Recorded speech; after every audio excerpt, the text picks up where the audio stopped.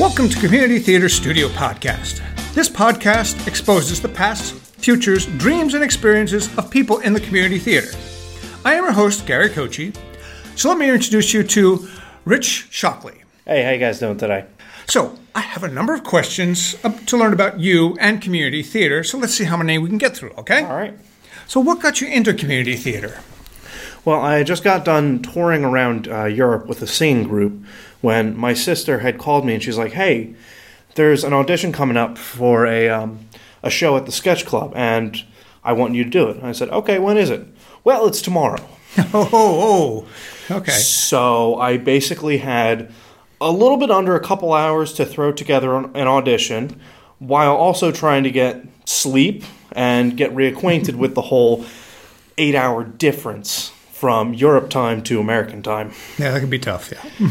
Let me tell you, that was one of the weirdest auditions I've ever been to. Because I was so tired, I had zero energy, and it basically was I just showed up. There was like a couple guys in the audience, they're reading newspapers, they were just relaxing, like, okay, what do you got for us? Oh, well, I've got this piece, and I was like going into the history of this piece, and they're just like, cool, go ahead and do it. I went ahead and did it, and they're like, okay, can you make these rehearsals? I'm like, yeah, I guess I can. Okay, you got the part. No more. And it's not even like it was a bit part. It was like just about a lead. There was only 4 people in the entire cast, and I was one of them. And they just threw the part at me. What show was it? Do you remember? This was Forever Plaid. Oh, okay. For those of you who aren't familiar with it, it's basically a show about a barbershop quartet that dies in the 60s, and then through miraculous weird things happening, they get brought back to life to do the one concert that they never actually got to do. Wow. So that must have been an interesting introduction to theater. Yeah, you could say that. So how long have you been in community theater? Well, that was in 2009. So I guess now it's coming on about like 7 years. 7 years, yeah. Wow. Feels a lot longer. Theater can do that to you after a while. Yeah. So what have you done within community theater? Of course, you've acted, sung. I've done acting. I've done singing. I've unfortunately had the dance. Not a big fan of the dancing part. Neither is the audience. They're not a fan of me dancing. I've directed. I've done stage crew. I've basically done every aspect of it. And really, the only thing that I haven't done is probably like soundboard. Oh, okay. Are there any jobs other than some of the stuff you listed you'd like to try? Would you like to do the soundboard or anything else? I mean, I might as well. I mean, I've done everything else with community theater. I might as well at least try soundboard. So you've done costumes, makeup? Yeah, I've unfortunately had to do makeup. By that, I mean my wife basically showed me, okay, this is what you have to do for makeup. And I'm like, okay, let me try to recreate that. And 9 times out of 10, it just basically leads to me stabbing myself in the eye with eyeliner. Well, that could be a little bit of a problem. The nice thing about with most men, it's easier for men's makeup than I think than women's. I wouldn't know. I would have to ask my wife on that one, okay. But I assume it would be. So what was your most memorable moment in community theater? Probably most recently, I just got done doing a 24-hour theater fest. Wow. Yeah, I did that, and I got to say, I was basically fueling myself with just pure caffeine. I mean, I got one of those, the Dunkin' Donuts Box of Joe boxes strictly for myself. And for those of you who are listening who aren't really familiar with it, 24-hour theater is you meet at the theater 7 o'clock on a Friday. You're given a topic. You're given a bunch of criteria to meet. And then you write a show, block it out, and then put it on the next day. So I was running around the whole night trying to throw something together with a couple other friends. We somehow managed to throw together a really good show. Again, fueled purely by caffeine and coffee. And we made it really fun. So by the next day when you came to perform, you were mainly just running on caffeine? And adrenaline. Okay. I didn't think I'd have this much fun with with doing it, but by God, it was so much fun. I was so tired. I wanted to die afterwards. I am pretty sure that my stomach was just about to pretty much eat itself alive because of all the caffeine and coffee. But it was still so much fun. I'd do it again. I might do it again. Great. All right. Well, you had a great time there, but what might have been your worst experience in community theater? A lot of times with me with community theater, I just get phone calls. Hey, Rich, I need a person to fill a spot. You want it? Yeah, okay, I'll do it. And a lot of times it's like walk on, give line, walk off, end show. So though I had to do that for a friend, and it really is never fun. It's just because you wait around for the first half of the show, you just sit in the back and just play around on your phone, do your thing, and then you still have to wait for curtain call because that's the only time you're ever on stage again. The itty bitty bit parts, you really. It's not even like I don't enjoy them. It's just I'd rather do something else. Okay. So how did you learn all that you do, say, within community theater? Basically, your vocal and your acting and all that? The acting kind of came after the singing. I was raised as a classically trained singer. I had voice lessons for a while. For a really long time, I had big ambitions of going to Westminster Choir College, being a voice major, doing the whole thing. But logistically, I didn't think that was a good idea. So I already have the background in singing. After that, there was the acting. That just kind of came with it. I picked up a couple of books, read a couple of things. I want to start attending a couple of acting classes to better hone my craft, but really it's just kind of a learn it as you go kind of thing. Okay. And some of the other backstage stuff, that's just all same? Yeah, it really is just kind of, with me, I prefer to just jump right in and learn it as I go by, making mistakes, dropping things. People helping you? Yeah, people helping, but more like carrying you. Because there's a lot of times where people will carry you in community theater. Well, again, that's the one way to get other people to help out in future things. You haven't done it, we'll show you. Now you know what to do. Oh, absolutely. So what might be your dream part or show that you'd like to do? Or have you done it? I would love to do Javert from Les Mis. Oh, okay. I love that character. His voice part falls right in my voice range. He's just got a lot of depth as a character. A lot of times when you do shows, you'll find characters that are just very two-dimensional. Mm-hmm. You've got the bad guy, you've got the good guy, you've got the damsel in distress. With Les Mis and Javert, it's a little bit more muddled.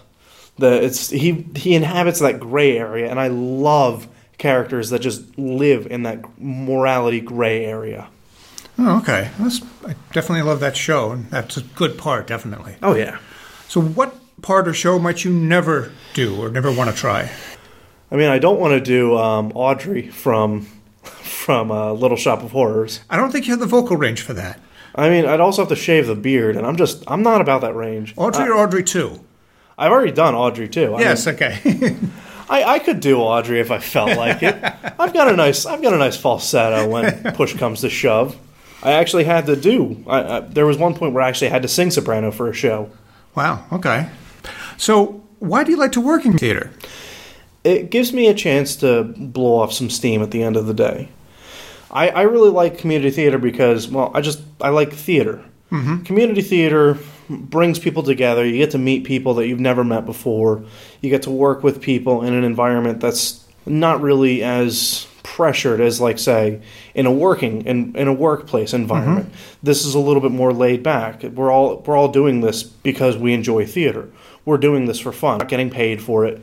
No one's going to take it that seriously to where, hey, let's goof off for a couple minutes and they're going to scream at you. Yeah. No. A lot of times you're going to meet people that are just very laid back. They're here to have fun, and that's the entire point of community theater. Show up, have fun, put it on a show. And work together and learn what you don't know. Definitely. Exactly. What is the one part of community theater that the general public might not know about, that you feel? We're not as weird as people would think.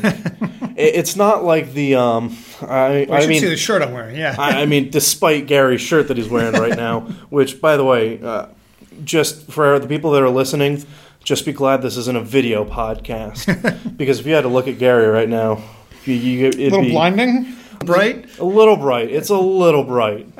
But it's not like It's not like your typical high school like movie where they got the weird theater kids and it's just like a bunch of like mouth breathing nerds that just sit backstage and just talk about how great certain shows is. No, there's actually like really cool people. I've met some of the weirdest and coolest people possible through community theater. I've hung out with ex-Marines. I've hung out with local celebrities. Mm-hmm. Brian Williams from 6ABC News. Oh, okay. Yeah, he just got done doing White Christmas over at Haddonfield Plays and Players. Okay. It's a fun thing to do right there. Yeah, I know you get to meet a lot of teachers. It's interesting, surprisingly, there are a lot of teachers that like to do community theater. Actually, now that I think about it, there are a lot of teachers out there. Wow, I never noticed that before. If you notice, there's a lot of teachers at community theater. I mean, they're pretty weird, though. Well, they have to somewhat act for their kids, so... Oh, that's a good way. Possibly. They just continue it with adults, that's why. Who, act like kids sometimes. Oh, yes. Well, most of the time. So what is your fondest memory in community theater? My fondest memory probably has to be meeting my wife. We met doing Little Shop of Horrors. Mm-hmm. We didn't really think it was actually going to go anywhere. We just kind of decided to give it a try one night, and a few years later, we're married. We have a kid. If I remember correctly, you even proposed on stage. I did propose on stage. Yeah, we were doing Scrooge the Musical, and I had decided, okay, I'm gonna propose to my wife. We were doing it in the very same building where we had met, doing Little Shop of Horrors. So I thought, that'd be a great place to do that. So I had her go on a little scavenger hunt throughout the building, find a couple of clues, and eventually she wound up on stage, surrounded by us, a lot of our friends, a couple of our family members. I did my little spiel. I got down on one knee.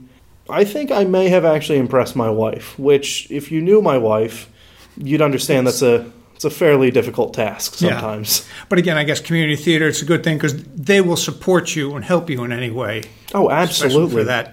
A lot of this cast I'd only met like a couple months before at rehearsals. All of them pretty much like rallied together like, okay, we need to get this perfect. They helped me out. They tried to keep Jess away from, the areas where I had hidden a couple things. They got together like a bunch of, bubble guns and like different things to like throw when she would eventually say yes. Or, if she didn't say yes, which I'm very thankful that she did say yes. So are there any other tidbits that we'd like to know about Rich Shockley?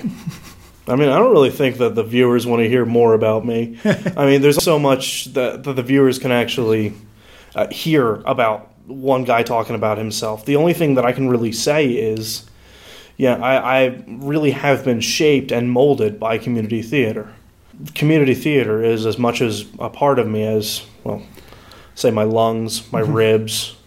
So is there anything coming up or planned for you in the future? Anything soon? At the moment, not right now. Right now I'm being a stay-at-home dad taking care of my daughter. So I want to kind of concentrate on the family life for a little bit. And then eventually, down the road, if something pops up that I want to audition for, say a show that I've never done or something that I really want to do, I'll audition for it. And then if the part's good enough, I'll probably come along. I'll probably go out and really put some energy into it. But up until that point, I'm just kind of staying on the sidelines. Well, at least you have a wife that understands community theater too, to understand when you want to go out. And yes. The other problem is she has openly said, no, I get to do a couple shows now, and you have to stay home. So you got to trade off between the two of you between shows. Well, someone's got to watch the kids, Right. So what would you say to anyone interested in joining community theater? Do it. I mean, the only thing that's stopping you is, if you work 24/7, I wouldn't try to do anything. But you definitely should try to make some time and do at least one show. Simply because you never know if you're going to like it until you jump in with both feet and just get in the middle of the fray and try to enjoy it. Because I didn't think I was going to enjoy community theater this much, but it's so much fun. There's never a dull moment in community theater. There's never a moment where I'm just like, this is really boring. I've never not been entertained by theater. Well, thank you. I am your host, Gary Kochi, and I'd like to thank Rick Shockley for joining me here today. I'd like to thank everyone for listening to Community Theater Studio Podcast. This podcast is currently being supported by the Village Playbox Theater of Haddon Heights, New Jersey, which is in its final 2 shows of Once on This Island this Friday and Saturday, the 20th and 21st, 2016. The music is titled Energy and is provided by royalty-free music from Bensound. If you have any comments, questions, or requests, you can contact us on Facebook as Community Theater Studio, on our website, communitytheaterstudio.podbean.com, or email us at communitytheaterstudio@gmail.com. Please join me next week when we once again talk to people of the community theater.